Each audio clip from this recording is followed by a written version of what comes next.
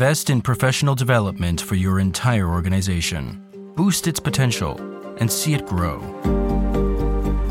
Choose Docebo, the world's most powerful platform for corporate learning. Learn more at docebo.com. Saloon brawls are always preceded by an apparent calm.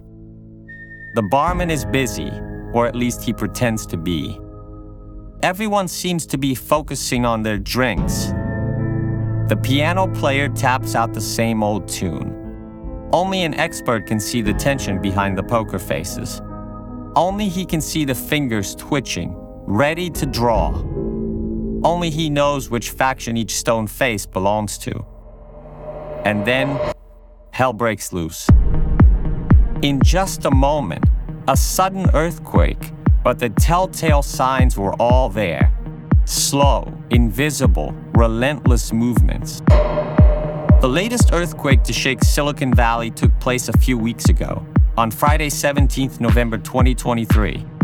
The epicenter was 601 Mission Street, San Francisco, the OpenAI headquarters. OpenAI is the company that developed ChatGPT. It's the pioneers company that everybody looks to when it comes to cutting-edge artificial intelligence. It started out as a non-profit research lab at the end of 2022, and in just a few months it's become a potential gold mine, and Microsoft owns 49% of it. On Friday the 17th of November, the board of OpenAI forced Sam Altman, the CEO and founder, to step down.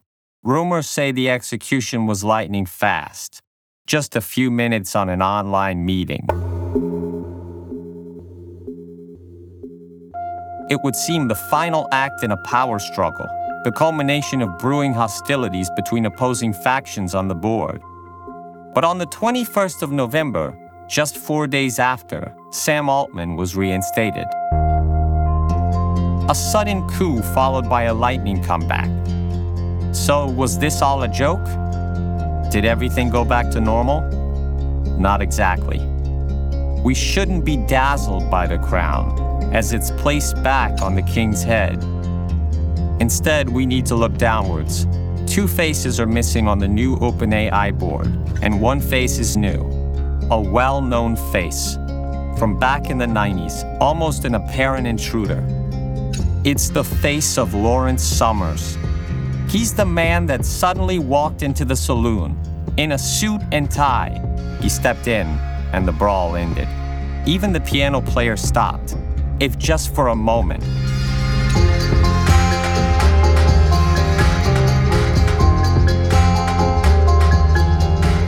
I am Guido Brera, and you're listening to Black Box, The Hidden Side of Finance, a podcast by Cora Media, sponsored by Docebo.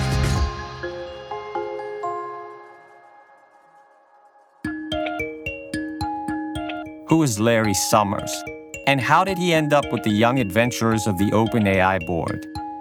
First of all, let's take a look at the map. There's about 3,000 miles from the OpenAI headquarters in San Francisco to New Haven in Connecticut. It's a coast-to-coast drive, from the Pacific to the Atlantic. Lawrence Henry Summers, Larry for friends, was born in New Haven on the 30th of November 1954. His birthday coincides with that of ChatGPT, which was first launched on the 30th of November 2022.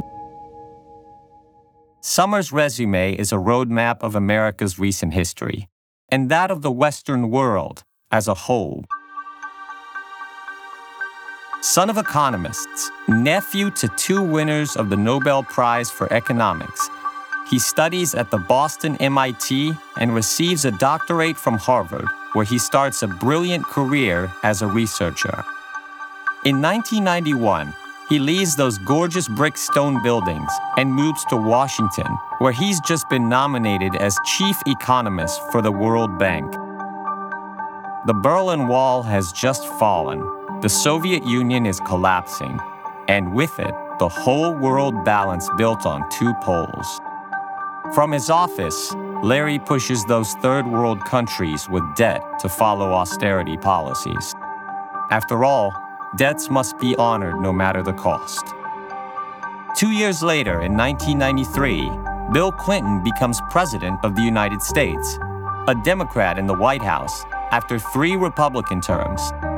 Larry Summers is on the Clinton train as well, and he has a first-class ticket. First Undersecretary to Internal Affairs, then up and up to the top of the Treasury Department. Summers is the alchemist behind the USA economic medicine. He stirs and mixes and blends Democratic solutions with Republican ideas.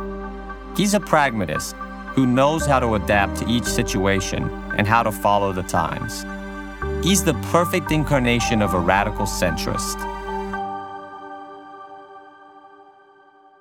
After the experience with Clinton, Summers becomes the dean of Harvard, consultant to Andreessen Horowitz, the powerful venture capital fund, partner to a hedge fund, and he'll also carve an important role for himself in the Obama administration. For over 30 years, Summers has been the mastermind behind American capitalism. The regulator of complex balances, the hoarse whisperer to the wild steeds of change. It's Larry Summers who suggests repealing the Glass-Steagall Act, a 1933 banking act to separate commercial and investment banking, to avoid another Black Thursday like that of '29. The repeal takes place during Clinton's second term, and it brings about a domino effect of unbridled bank deregulation, slow at first, then suddenly out of control, before dragging down the whole world in the 2008 banking crisis. Many people are seriously hurt by this. Not Summers, though. He stays right where he is, unflinching as he's always been. Lawrence Summers is pure Western order, still standing as everything crashes around. It's December 2020, during the height of the pandemic. There's that name again, Larry Summers, this time on a paper of about 50 pages, co-signed with Jason Furman. The title, A Reconsideration of Fiscal Policy in the Era of Low Interest Rates. The title may seem harmless, but it's actually a bomb ready to go off. Larry Summers is back, and he's tracking a clear line between then and now. Page after page, line after line, he attacks all the dogmas of the last few decades' economic and fiscal policies. Policy that he himself helped put in place, the heart of which is the ratio between debt and GDP. Because it's true that growth rates have dropped in the last 15 years, but so have interest rates. They've literally fallen below zero. The gap between the two has grown in all G7 economies. In other words, if that gap increases, the projected GDP will grow more than debt, which will keep it sustainable. So here we are, no more Maastricht treaties with their rigid parameters, their spending caps, and their schematic planning. The policies and ideologies that guided economics until now are no longer sacred, nor untouchable. Furman and Summers are pushing against neoliberal orthodoxy. If a country has a high level of debt as well as GDP, all it needs to do is take on more debt. As long as the debt generates public investment, of course, with returns on the GDP higher than the interest rates of the debt, it's as if there's a ghost in those pages, the ghost of John Maynard Keynes. Could it be time for a New Deal? Revolution and restoration, restoration and revolution, and so on. So, back to the saloon, back to the OpenAI headquarters. Two opposite factions were facing off for a while.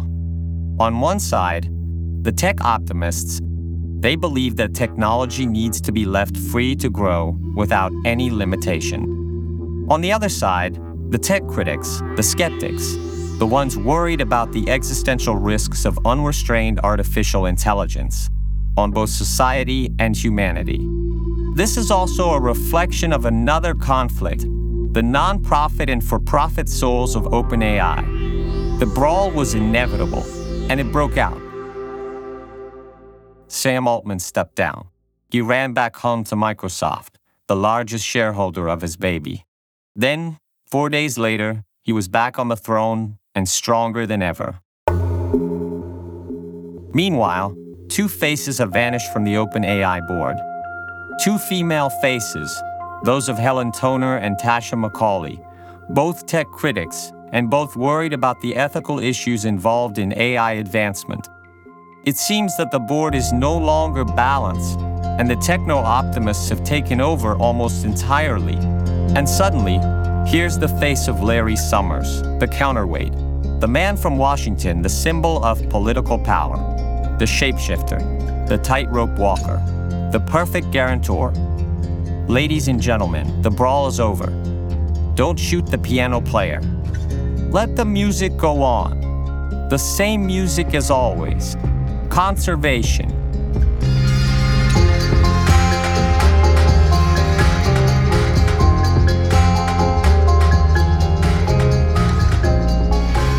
Black Box is a Cora News podcast, produced by Cora Media and sponsored by Docebo. Written by Guido Brera with I Diavoli. Editorial supervision by Francesca Milano. Intro and sound design by Luca Micheli. Editing and post-production by Luca Micheli and Emanuele Moscatelli. Production organization by Alex Piverengo.